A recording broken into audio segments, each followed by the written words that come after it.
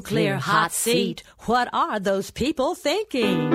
Nuclear hot seat. What have those boys been drinking? Nuclear hot seat. The corium is sinking. Our time to act is shrinking, but our activists are linking. Nuclear hot seat. It's the bomb. Welcome to Nuclear Hot Seat, the weekly international news magazine keeping you up to date on all things nuclear from a different perspective. My name is Libbe HaLevy.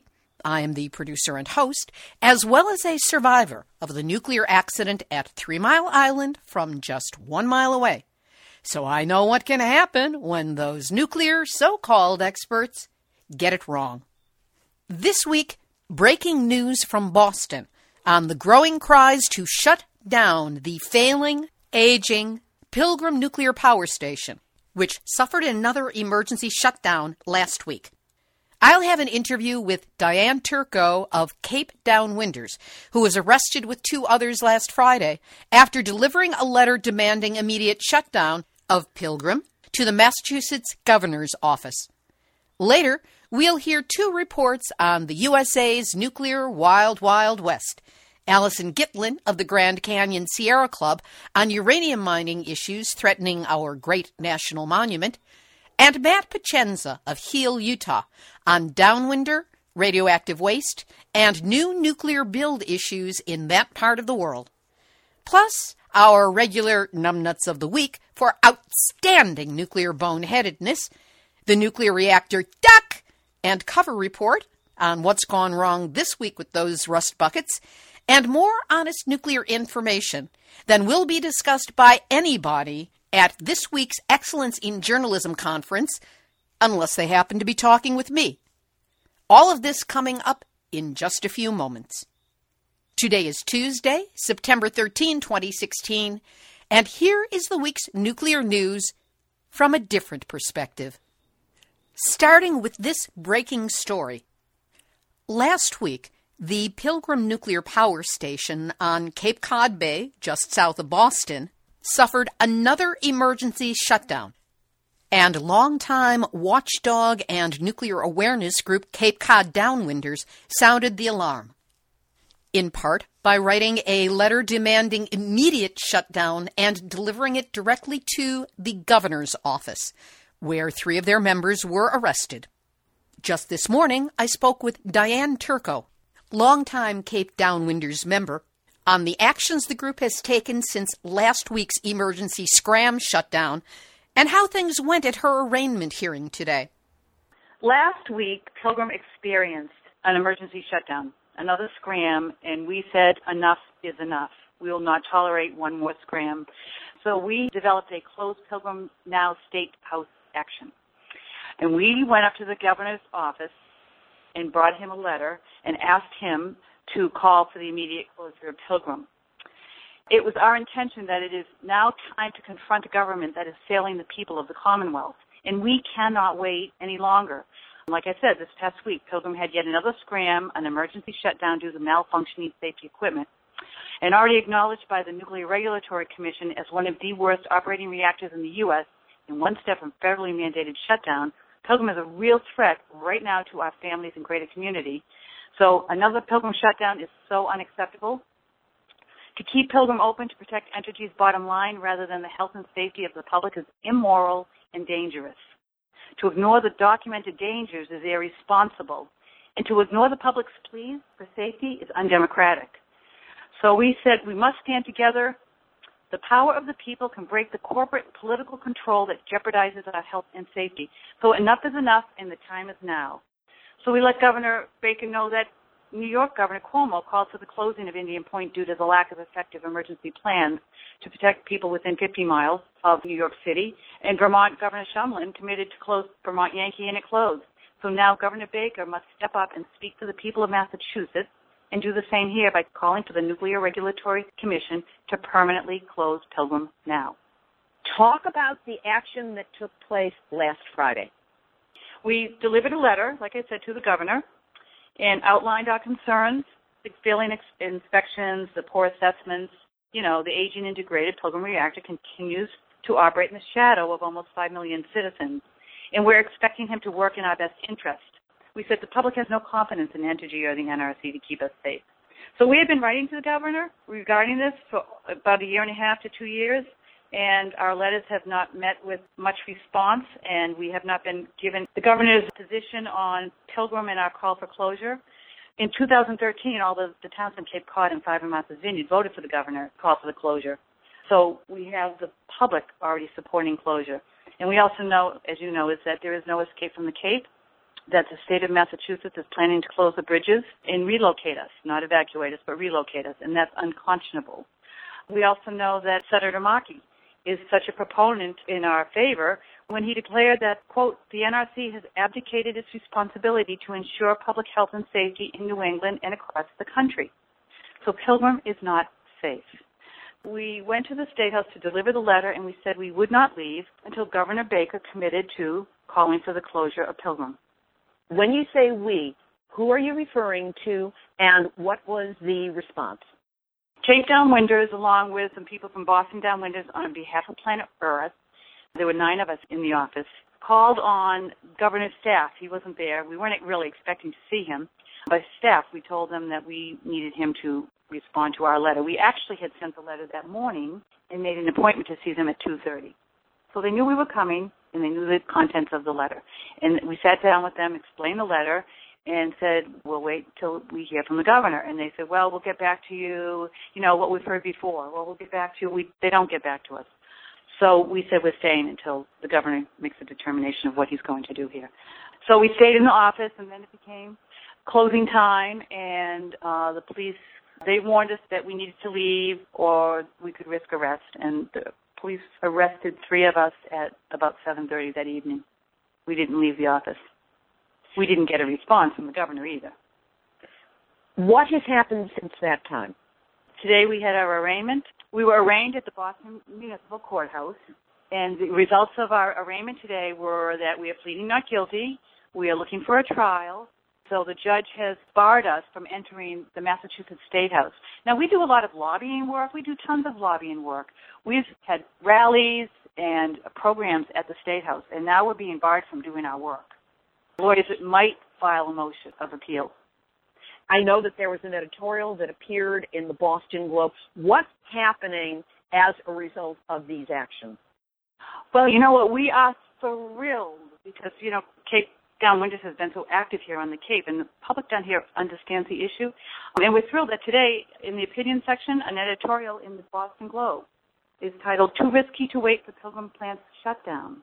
They're saying that 3 more years is too long. And we are thrilled about that. It didn't really talk about the arrest or any of that. It talked about Pilgrim and how dangerous it is and how it needs to be shut down. We are thrilled.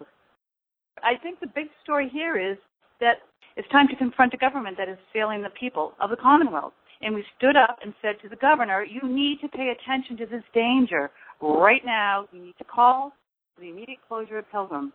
That's the editorial in the Boston Globe. It's not talking about people being arrested at the State House, but all of our background actions have led to an editorial, the first time the Boston Globe has come out and made this kind of statement. Now, our Cape Cod Times is a fabulous newspaper on the Cape. 4 months ago, they called for the immediate shutdown. I have been following their articles. Christine Legere, I think, is their primary writer, and she's done a fabulous job of covering your issues. She certainly has. She does her research. She's educating the public, and I don't think we would have gotten as far as we have without her reporting. Where do you go from here? What are the next steps that you can talk about? Well, that's what we're going to talk about in our meeting tomorrow. We want to keep open dialogue with the governor. I think he understands that we're very serious about this, and we will continue to work with him to get Pilgrim closed and convince him that this is what he needs to do, is to step up as the Public Safety Officer for the state of Massachusetts and demand that the Nuclear Regulatory Commission close Pilgrim now. Diane, how can we support you? We're asking people to call the governor's office and just say, please demand that the Nuclear Regulatory Commission close Pilgrim. We need people to be calling him because it's on his plate right now. It's the issue that he's looking at today and in the Boston Globe. So if people call the governor's office, it's 617-725-4005. Just keep it straight and simple. Governor Baker, please demand the Nuclear Regulatory Commission close Pilgrim now. Enough is enough. Diane Turco of Cape Downwinders. We will have a link up to that Boston Globe editorial, which is entitled, "It's Too Risky to Wait for Pilgrim Plant's Shutdown," and also a link to the Cape Downwinders website. This will be on nuclearhotseat.com under this episode, number 273. Meanwhile, make those phone calls to Governor Baker's office. The number again is 617-725-4005. It will only take a moment. It will help speed the shutdown of Pilgrim, and it's very satisfying activism.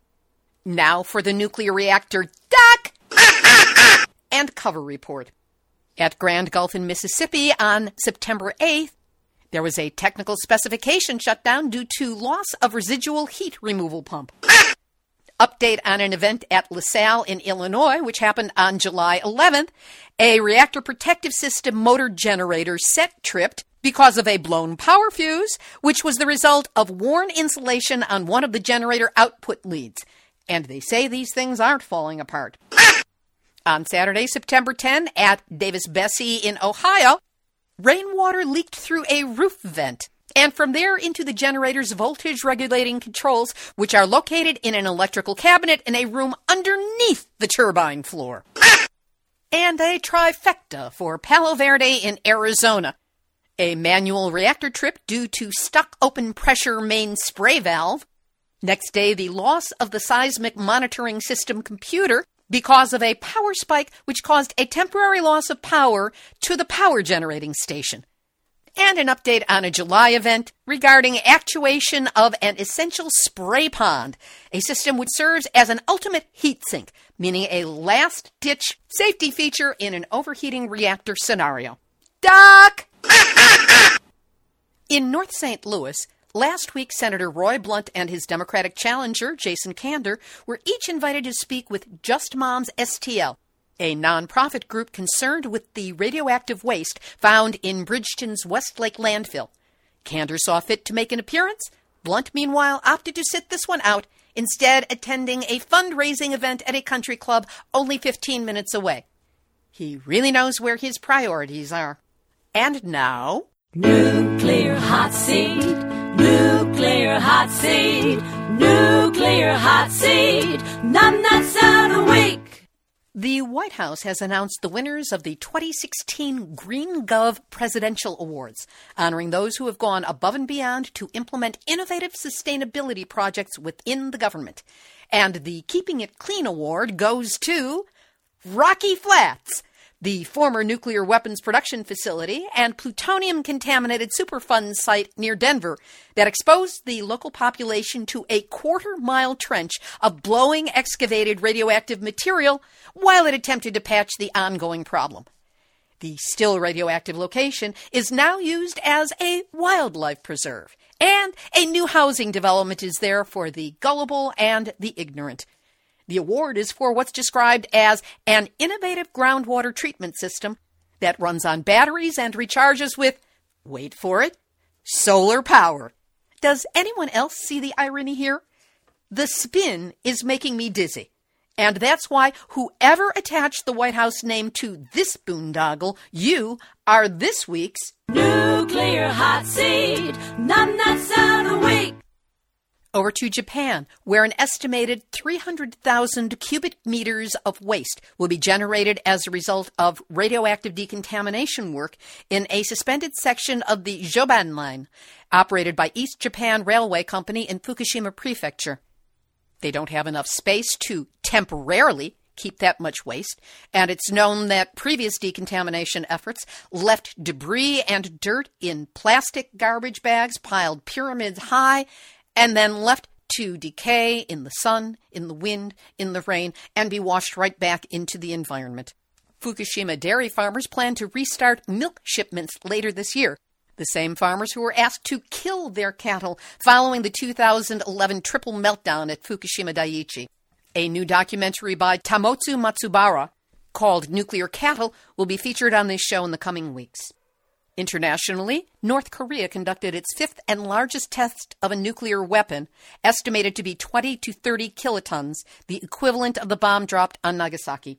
Dr. Timothy Mousseau reports from the ground at Chernobyl, where he's continuing his biological research, that the recent fires in the zone have increased radiation levels at least 2 to 3-fold. And next week, a report on the impact of the BBC Panorama documentary Sellafield's Nuclear Safety Failings, with Nuclear Hot Seat European correspondent Sean McGee, based in Ireland. We'll have today's featured interviews in just a moment, but first, my ongoing thanks to all of you who help support the show. Whether you choose to buy me a cup of coffee that no one will ever drink, what I call the Starbucks donation, either as a one-off gift or a monthly recurring donation, or perhaps send something larger when you can. And keeping you up to date on the hottest of the nuclear stories. Plus, your kind words and messages help keep me in good heart. Because of you, I am off this Friday to the Excellence in Journalism Conference in New Orleans, a 4-day conference where I will meet as many as I can of the more than 1,000 reporters, news directors, editors, syndicators, and media pros of all sorts to talk about the need to cover their neighborhood nuclear issues. And it's the support of you, the listeners, who have made this trip possible. I'm still a little short on ground transportation and meals, so if you can still help out, that would really be appreciated. The way to do so is easy. Just go to nuclearhotseat.com and click on the big red donate button. You can donate by PayPal, use your credit or debit card, and if you prefer to send a check, you can get a snail mail address to use by sending an email to info@nuclearhotseat.com.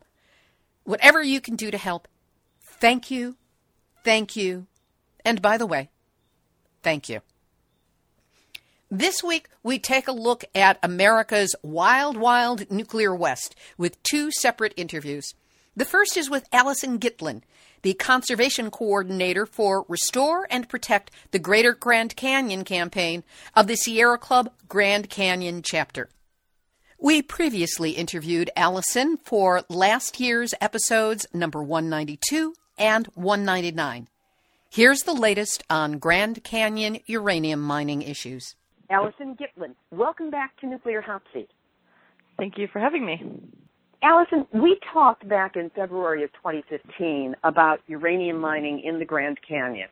But for those who may be new to the issue or need a refresher course, give us some background so we can understand the context.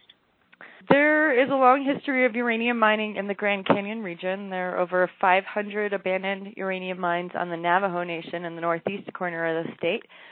And there have been historically several mine claims and developing mines north and south of Grand Canyon. In the 80s, the price of uranium dropped, and some of the mines that were in development or had been operational went on to what's called standby mode, where they were just left the fence up, but there were no operations going. And when the price of uranium spiked in the middle of the last decade, all of a sudden we started seeing a ton of claims being established around Grand Canyon. So by 2008, there were a couple thousand claims around Grand Canyon. Starting in 2012, there began to be a limit on new mines. The Obama administration declared that there would be no new uranium mining around Grand Canyon for 20 years. That is the longest that a presidential administration can create such a moratorium without an act of Congress. And so right now we're 4 years into that, and there's supposed to be science happening during that time. But of course the science is being funded with a very limited budget. So there's not a whole lot of science moving forward from what we hear. But there are a few mines that have been allowed to operate that were considered to be valid claims that existed before the time of the moratorium. There was an environmental impact statement back in 1986 that cited one of the mines in the area, the Orphan Mine, as an example of how mining could be done safely. This was their term at the time. What's been discovered there in the ensuing 20 years? So the Orphan Mine is literally on the edge of Grand Canyon. It's within Grand Canyon National Park, and it was a grandfathered-in claim. It was originally a copper mine, and that mine, as you say, was cited as being safe uranium mining without impact. Well, after the environmental impact statement for another uranium mine, the Canyon Mine, cited that as an example of safe mining, the Environmental Protection Agency later went in and did some examinations of the area, and they found that soil at the surface was contaminated with uranium. Quite a distance outside of the fence line. The head frame that was there was hot. It was radioactive. And 2 creeks below the Orphan Mine, Horn Creek and Salt Creek, were both contaminated with uranium. And so hikers who come through the area are warned not to drink from Horn Creek, not to use any water, to pack their own water in that part of Grand Canyon. And, of course, wildlife can't read signs, so they are still using the water. What was the result of the 2010 USGS study of groundwater contamination at sites that had previously been mined around the Grand Canyon? There were 15 springs that were associated with mining that showed contamination, and 5 wells that were associated with mining that showed contamination. Pretty much every single place that the U.S. Geological Survey looked for surface contamination, soil contamination associated with mines, they found it. So all of these, supposedly reclaimed, restored mines, every single one of them had some level of soil contamination. And in some cases, for example, the Kanab North mine, which was a mine that had gone on standby for decades, for like 20 years, it had left this pile of rock on site, and the wind had just been blowing that. And the U.S. Geological Survey measured a bunch of soil samples, and they never actually found the edge of how far out that contamination had gone. In other cases, they found that there were places where floods had come through and exposed some buried contamination and actually washed it downstream quite a ways. And in that report, they said that they weren't sure that could be cleaned up because they couldn't tell how far down it had gone, and it would be difficult to identify all of the rock that had washed down from these piles, these ore piles. Now there is a current threat with the Canyon uranium mines. Tell us why, even with a 20-year moratorium, the Canyon mine has become a threat again. Some of the mines are considered to be viable or validated claims. And what this means is that they're economically viable claims, supposedly. So they have demonstrated that there's actually ore that should be mined, or, that can be mined, I should say. And they have demonstrated that they could do this and make a profit. Those mines are being allowed to move forward, to develop, or to continue operating. And Canyon Mine is one of these. It started developing in the 80s, never reached the ore. The price of uranium dropped. It went on standby for almost 30 years, and now 30 years later it is drilling down to the ore. They estimate it'll take about another year to drill down to the ore. And because they have supposedly an economically viable claim, they are being allowed to develop. Now, that is really questionable because a couple of years ago, the price of uranium started to drop again. Canyon Mine again put its operations on hold for a year. So what is considered an economically viable claim when the price of uranium is so volatile and it moves up and down? This mine is close enough on the edge of viability that in the middle of reopening, just shut down for a year, right? Still, the government seems to be behind it, or at least the Arizona Department of Environmental Quality is issuing or has issued new air quality permits to 3 uranium mines within 20 miles of the Grand Canyon, including this one. What's wrong with this picture? There's a lot of things wrong with this picture. The Environmental Protection Agency can only monitor certain things. A lot is really left up to the state when it comes to uranium mining. And so the Arizona Department of Environmental Quality issued both the aquifer protection permits that are supposed to protect the groundwater and the air quality permits for these mines. So the aquifer protection permits, these things are pathetic. They were like 4 pages long. And they basically just said, well, there's no groundwater in contact with these mines, so we're fine. Totally ignoring the fact that groundwater recharge happens through the areas where this uranium is found. The air quality permits that are in the process of getting reissued are a little bit more extensive, but I found them to be equally problematic. For example, the radon emissions, the way that they were monitoring or limiting radon emissions was actually as a function of how much ore was moved. So there was no hard cap on how much these mines could release as far as radon. They just could release a certain amount of radon per unit of rock that they moved, which I see as a real problem. As far as dust control, they have sensors within the mine area and also 100 feet outside the mine area, and they test the sensors 100 feet out like once a year. And if those are found to be contaminated, then they increase their monitoring to quarterly, and they make some, simple adjustments. And then if that increases again, then they actually have to stop contaminating, putting controls. But there's not anything that says that you have to restore these areas, that if you find contamination off-site, you need to clean up that contamination. It just says you have to monitor more often. And there's no requirements to do things like put walls around the ore piles or covers on the ore piles until after contamination has been found. And we've seen that there's been contamination at every other mine that we've looked at. So this isn't a question of if, it's a question of when. And these mines don't have to do anything to prevent that when. They only have to go in afterwards and say, oopsie, and, make a half-assed effort to prevent future contamination.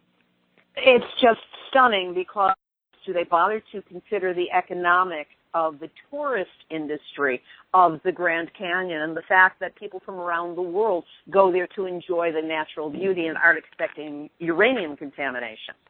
No, and there's a couple aspects to that. I mean, one is the very real effect that this mine could have, not only on Grand Canyon National Park, but on the Havasupai tribe, who also depend on tourism and have these beautiful, world-renowned waterfalls on the reservation. And if that water gets contaminated, you can't clean it up, right? And, same thing in Grand Canyon National Park. If these springs are contaminated, then the hikers and backpackers that rely on them, not to mention the wildlife, but, as far as human impact, those springs become off limit and, it's just tough luck, right?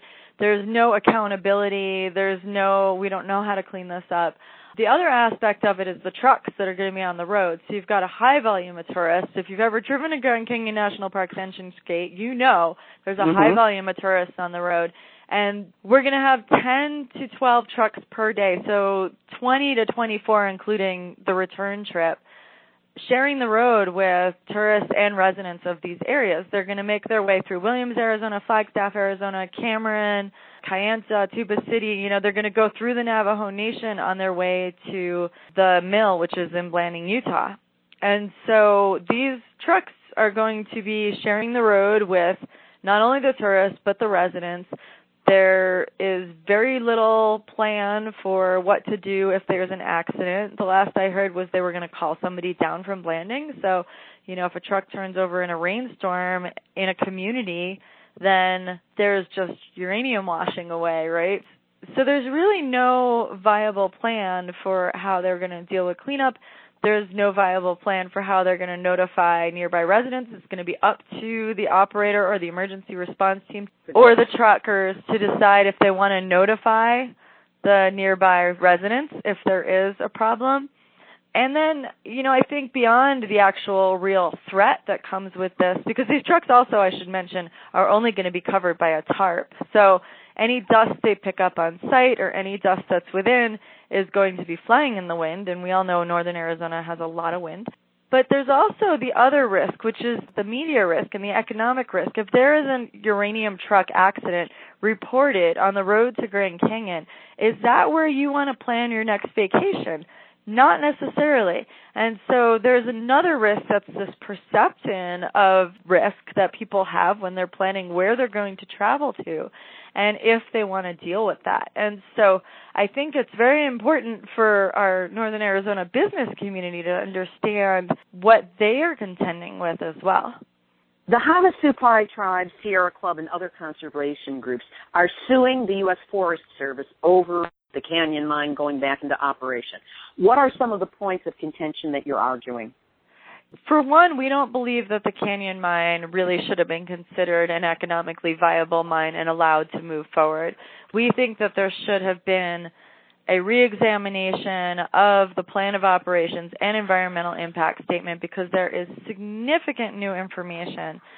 For example, Red Butte, which is a traditional cultural property of the Havasupai, wasn't even established as a traditional cultural property at that time. Now it is. The Orphan Mine was not considered to be contaminated at that time, and now we know it was. Based on those two things alone, there should have been a reexamination of the science and the cultural values before this mine was allowed to move forward. So we think that there needs to be a new public process or a new evaluation of whether the Canyon Mine should be there. The other thing that's going on in the legal realm is that the mining industry does not want this 20-year ban to stand, and so they are trying to overturn that ban, and we have been supporting the federal government in keeping that ban in place. In late August, there were a series of public hearings regarding the proposed reopening of the Canyon Mine. Were you in attendance in any of these, and if so, what's your sense of how they went?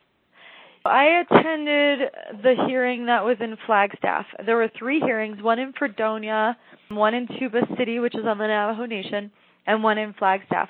The one in Fredonia I've heard was extremely lightly attended.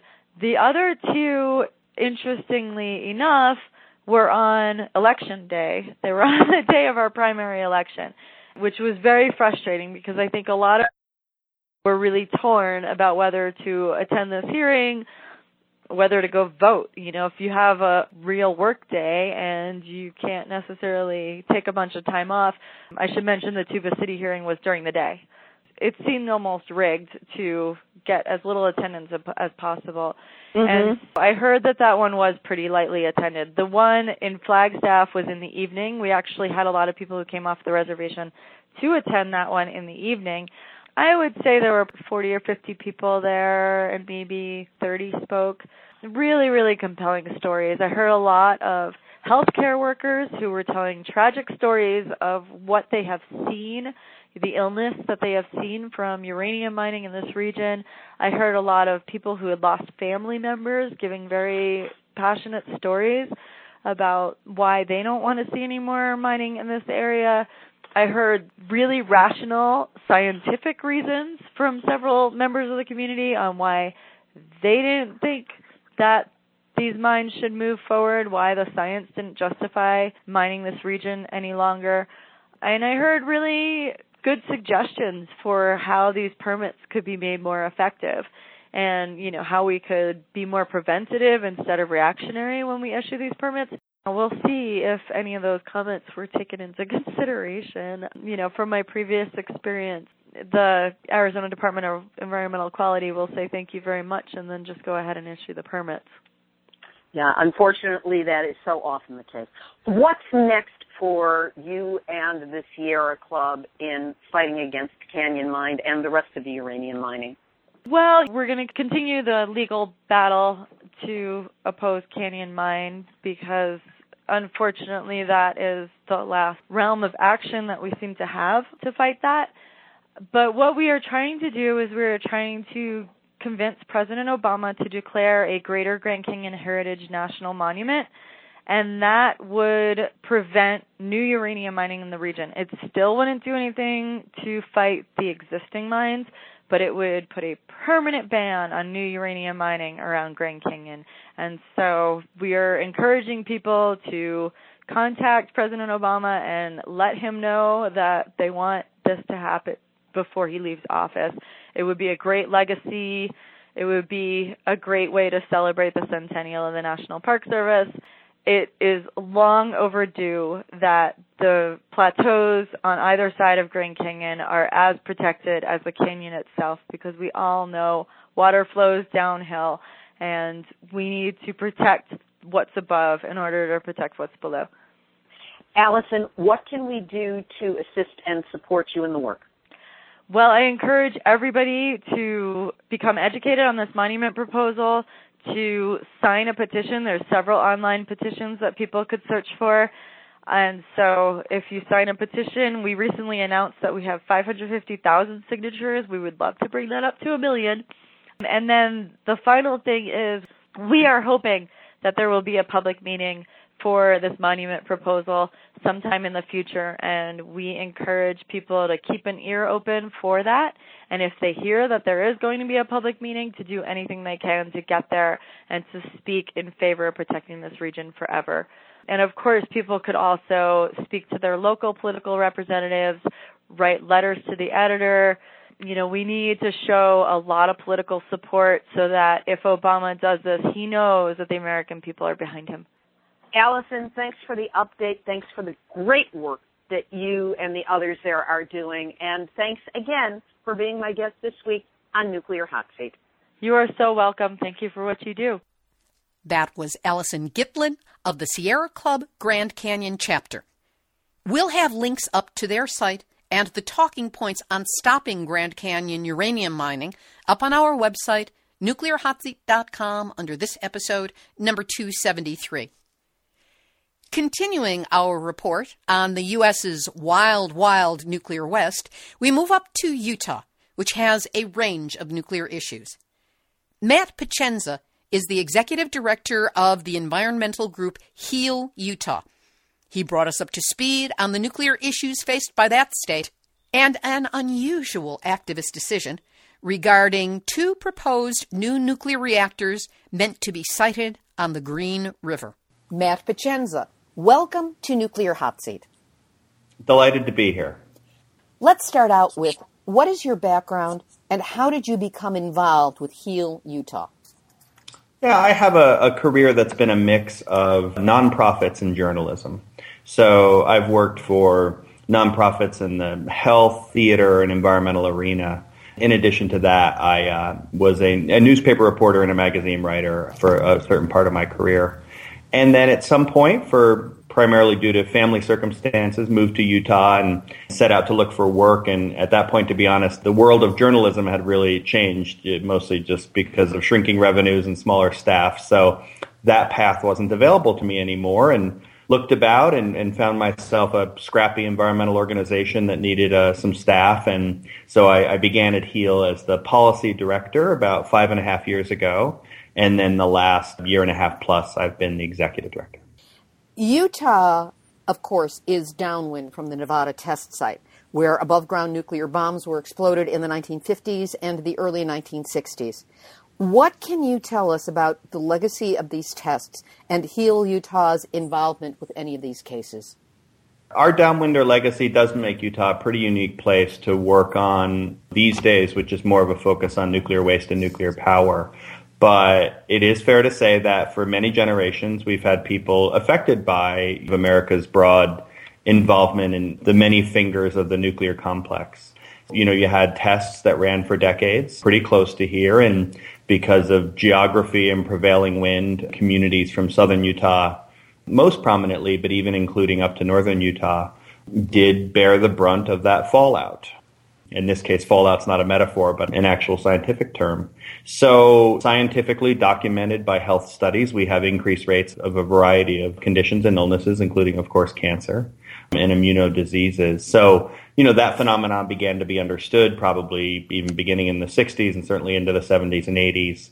At some point, a federal law was passed in order to provide people that had suffered in certain counties a certain amount of compensation and assistance because of that. So all of that kind of lays the groundwork for when proposals have arisen within the state of Utah to both dispose of nuclear waste and then most recently to site a nuclear power plant. There's probably a bit more suspicion and skepticism and concern that ordinary Utahns and even elected officials have manifested because of this historic legacy of having sort of been, you know, misled and not entirely been honest with by the federal government in the past. Give us a rundown on some of the existing and historic nuclear issues in Utah. Of course, we would start with the downwinder legacy and all the many nuclear weapons tests that occurred in the Nevada desert. And then moving to more recently, a small company called EnviroCare took over a state waste facility out in our West Desert. And then throughout the 2000s, that company grew rather dramatically. and became known ultimately as Energy Solutions, a huge nuclear waste company which has operations globally. And so in the 2000s, that company very aggressively in a series of efforts sought to bring more and more and hotter waste to our West Desert. And so Heal Utah really was an organization that became very well known in the context of seeking to limit some of the waste that they brought out there, namely hotter waste, Class B and C waste, and then as well waste from other countries, namely Italy. So that's one chapter of kind of more modern fights in which Utah has sought to resist efforts to have us be kind of the dumping ground, as we might say, for various issues. Another one I would mention a little more quickly is that, as people know, undoubtedly, high-level nuclear waste is an issue that is played out in a lot of America. And so, as people undoubtedly know, the high-level nuclear waste from nuclear power plants is essentially stored on site at every individual power plant across the country. I think we'd all agree that's not a great idea, but the various solutions that I've proposed aren't terribly good either. And one of those at one point was to cite, quote, an interim solution not too far west of Salt Lake City on the Goshute Native American Reservation. That proposal is known by various terms, but the company behind it was a consortium of utilities called Private Fuel Storage. So we tend to call it Private Fuel Storage, or PFS here. That played out in kind of the mid to late 2000s, and the good news is that proposal ultimately failed. What ended up happening was that Utah's congressional delegation didn't like it. And so because of that, various machinations occurred which led Utah to reject that bid. So, our main fights lately have been about trying to limit the efforts of a private nuclear waste company called Energy Solutions, and then secondarily, one to resist a bid by a consortium of utilities to put higher level waste here. Now there is a proposal to put 2 nuclear reactors on the Green River in Utah. Who's behind this, and how and when did the process to create them get started? Yeah, so it's been amazingly, I think, over 9 years, or right around 9 years. There was a sitting state legislator, a state representative from up here in northern Utah, from near Provo, and he was on a committee that heard some kind of a general topic on nuclear power back in 2007. And he didn't disclose during that hearing that he had any interest himself in nuclear power, but a journalist discovered that he had disclosed it on a form, and that led for this story to break, which was that then Representative Aaron Tilton, had formed a company to explore bringing nuclear power to Utah. That company at that time was known as Transition Power Development, but relatively soon it became known as Blue Castle Holdings, and that remains its name today.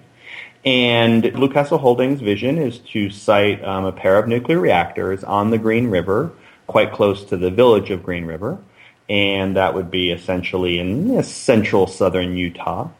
And, we're 9 years into that, and, we can certainly talk in much more detail about where they're at, but I think the very quick version was they had some early successes, for sure, some significant early successes.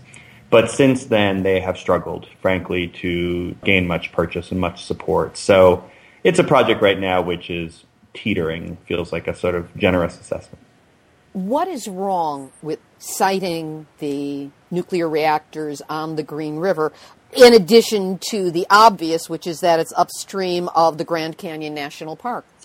Yeah, I think there are a range of concerns. And one thing I find interesting about working on this issue is that people are motivated to oppose this particular proposal for really a wide range of reasons. And I think some of us might point to more kind of economic issues or concerns about the significant amount of water that the reactors might use. This is a very water-intensive form of making electricity in a region that's really struggling to have enough water, period. The Colorado River system, which the Green River is a part of, is wildly overtaxed and is dwindling because of climate change. So to cite such a water-consumptive form of power in the heart of this struggling water system just really seems like a terrible idea. Nuclear power, as we all know, is very costly, and so the economics of nuclear power certainly motivate some people's opposition as well. And then there are certainly people who, of course, will raise concerns about safety. The nuclear power industry has had several high-profile problems over the years, and certainly people's fears that something like that could happen here is one of the factors that some people would identify as a reason to oppose it. It's an interesting broad tent you bring into the concerns about nuclear power world, and I think they do raise a lot of issues for a lot of different people, but we all, I think, who are part of that would agree that this particular location is certainly a particularly poor choice for nuclear reactors. Now, Blue Castle did gain the permission or the legal right to draw water from the river should these reactors be built. And more recently, the Utah Court of Appeals heard this case again, and they have again decided that it's okay to pull the water out. Heal Utah and your partners, Living Rivers and Uranium Watch, have had a perhaps unusual response to this, given the ongoing nature of so many battles against nuclear. Tell us about the hearings leading up to these decisions and what decision has been made following them in terms of the follow-up by your organization and the others. By far the most significant success for Blue Castle so far has been successfully securing water to cool the reactors. And so in Utah, I think much of the West, we have water districts, and Blue Castle was able to lease a significant amount of water from a pair of southern Utah water districts. Under state law, leases of a significant amount of water like that are subject to review. And so there was an internal review process, which we, of course, intervened in, and we were unsuccessful. The state agency did, in fact, approve those leases.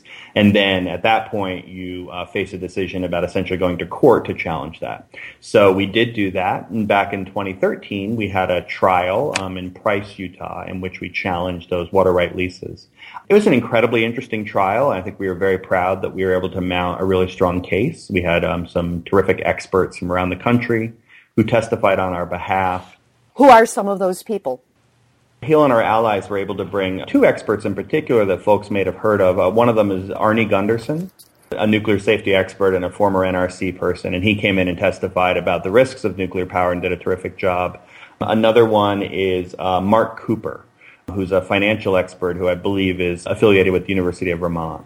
And so Mark Cooper came in and spoke about how speculative and financially unrealistic nuclear power projects are at this stage.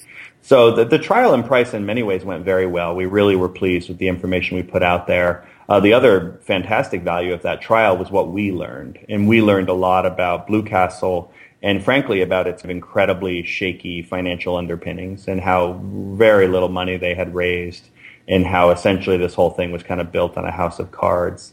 So the trial was great, really valuable experience. Unfortunately, the judge did rule to defer to the state engineer's decision and to uphold these water right leases. We then faced a decision about what to do then, and we ultimately chose to appeal that decision to the State Court of Appeals. Had a hearing in that case in 2015 and then received a decision earlier this year in 2016. That decision was as well, unfortunately, unfavorable. As a result, the decision has been made to not pursue any further legal standing on this case. Tell us why and how that decision was reached. Once the State Court of Appeals ruled again to uphold the transfer of the water rights, Heal and our allies, namely a pair of southern Utah organizations called Living Rivers and Uranium Watch, we just sat down and really thought carefully about the right way to proceed. And what we ultimately realized is that this project is frankly kind of going nowhere. And I'd be happy to list all the many ways in which that's true, but basically they've raised almost no money. They have no interest from utilities, a major problem when you're trying to build a huge electricity plant. And they just aren't really moving forward in any significant way. They've had no contact with the NRC in 5 years. They're not doing all the studies they would have to do to actually submit their license application. So we look at a project that's basically stalled. And the nature of the contracts that Blue Castle has with these two Utah water rights districts is that once the legal action is completed, they have to start making some pretty hefty payments to those water districts. They will total $180,000 a year for 5 years, and then they'll go on up to, I think, $580,000. So we basically decided, you know what, we could petition the next level of court in Utah to hear this appeal. The reality is that they don't even have to hear it. They could have just turned down that petition. Even if they did hear it, the reality is that the odds were against us. And so we said, you know what, let's end this. Let's just end the legal battle, and let's essentially let the market decide. Because honestly, even if we've been losing in the courts, we've been winning in the market, and we've been winning in the public. And there just isn't any interest in this project. No one wants the power. No one wants to give them money to move forward. And we're not even sure they're going to be able to make these first payments they're supposed to make to these water rights districts, even though it's only, a lot of money to you and I, but really not that much money, $180,000. But we're not convinced they even have that. So, a careful decision, spoke to a bunch of people, consulted stakeholders. The three organizations met and talked carefully, and ultimately felt really confident that if we just want to end this thing for once and for all, the right thing to do, kind of somewhat ironically and somewhat in a way that might surprise people, the right thing to do was actually to end the legal fight. So we did it. We feel good about it. We're moving on, and we'll see if Blue Castle can come up with this money or not.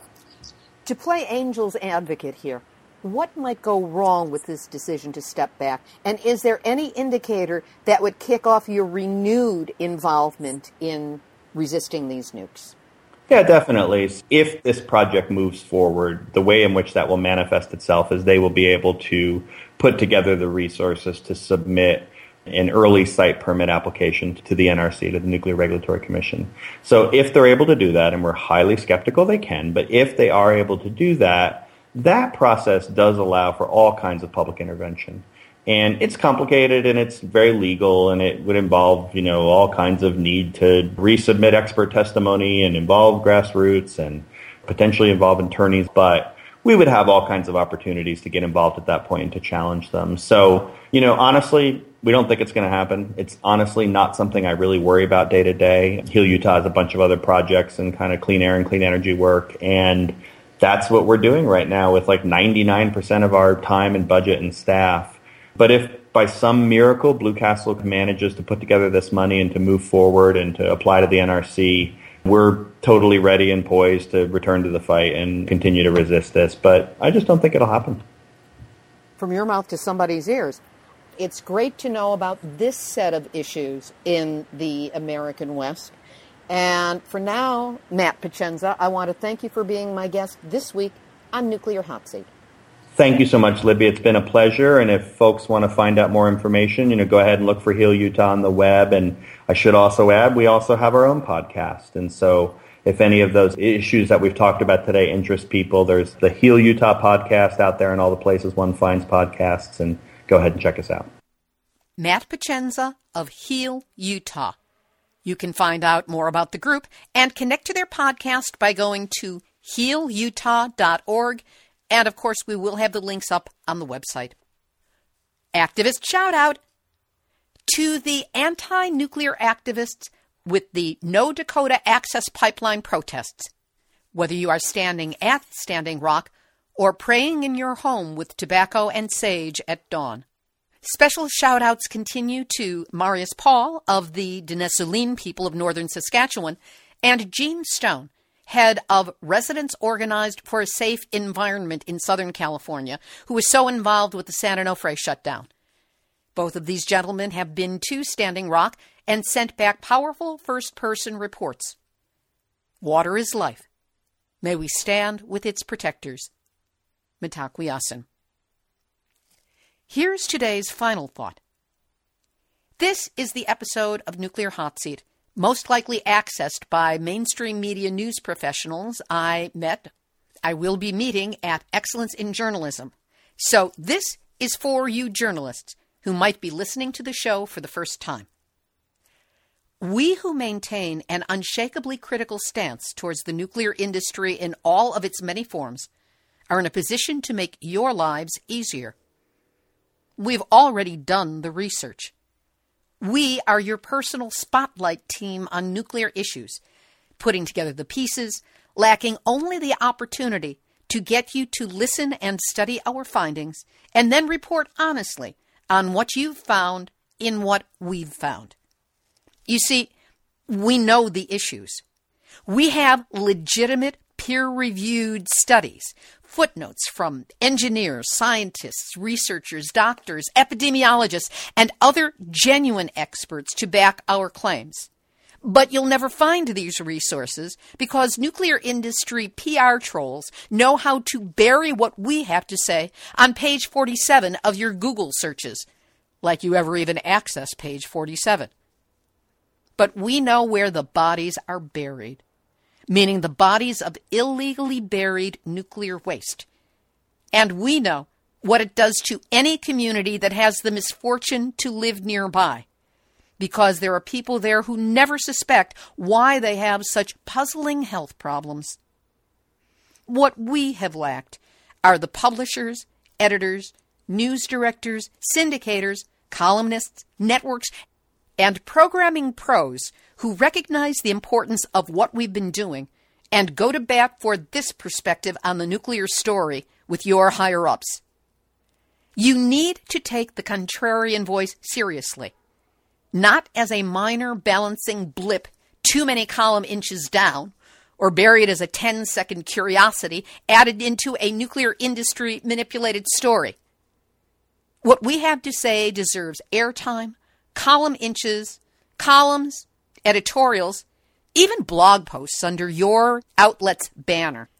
You see, you've been taken out of this story by the nuclear industry. And if you want to know how, we can shine a big fat spotlight on that one too. As for the stories, we've already done the heavy lifting. All you have to do is ask and then listen. If you want some help, just contact Nuclear Hot Seat. We're a great place to start. And we will refer you to the players who are on our side of the street, who can tell you what the real story is, the one that you've been manipulated away from. We will show you where to look, who to contact, give you links, and get you to the right sources to be able to report our perspective, which we like to refer to as the truth. We can even alert you to when the nuclear story in your area is going to get hot, if it isn't already, and why this is important to your viewers, listeners, readers, as well as how to pull your neighborhood nuclear story together. I promise you, there are Pulitzers waiting for you in your nuclear backyard, if only you bother to look and then report. So if you have ever felt that burning need to follow H.L. Mencken's edict to comfort the afflicted and afflict the comfortable, send us an email at info@nuclearhotseat.com, or check that spiffy little Nuclear Hot Seat business card I handed you and give me a call. I promise you, it will be worth your time. This has been Nuclear Hot Seat for Tuesday, September 13, 2016. Material for this week's program has been researched and compiled from miningawareness.wordpress.com, bostonglobe.com, capedownwinders.info, U.S. Department of Energy, CNN.com, m.riverfronttimes.com, japantimes.co.jp, naturalnews.com, news.vice.com, Dr. Timothy Mousseau, the journalism-perverting PR hacks slaving away in their cubicles at World Nuclear News, the Nuclear Regulatory Commission, and the fantastic, passionate, highly motivated, and extremely good-looking anti-nuclear activists from all over the world who gather at Nuclear Hot Seat on Facebook, where you are invited to join us and like us and share our posts with your friends and family and base your stories on it. Theme music written by me, sung by Marilee Weber, accompaniment by John Barnard, recorded at Winslow Court Studio in Hollywood. Nuclear Hot Seat is the activist voice on nuclear issues. So if you have a story lead, a hot tip, or a suggestion of someone to interview, send an email to info@nuclearhotseat.com. We are copyright 2016, Libby Halevi and Heartistry Communications. All rights reserved, but fair use allowed as long as proper attribution is provided. This is Libby Halevi of Heartistry Communications, the heart of the art of communicating, reminding you that Nuclear Hot Seat is now downloaded every month in 112 countries. So as an activist, we are not alone. We are linking. And because we've all had our nuclear wake-up call, the edict is, do not go back to sleep. Because we're all in the Nuclear Hot Seat. Nuclear Hot Seat. What are those people thinking? Nuclear Hot Seat. What have those boys been drinking? Nuclear Hot Seat. The corium is sinking. Our time to act impact is shrinking, but the activists are linking. Nuclear hot seat. It's the bomb.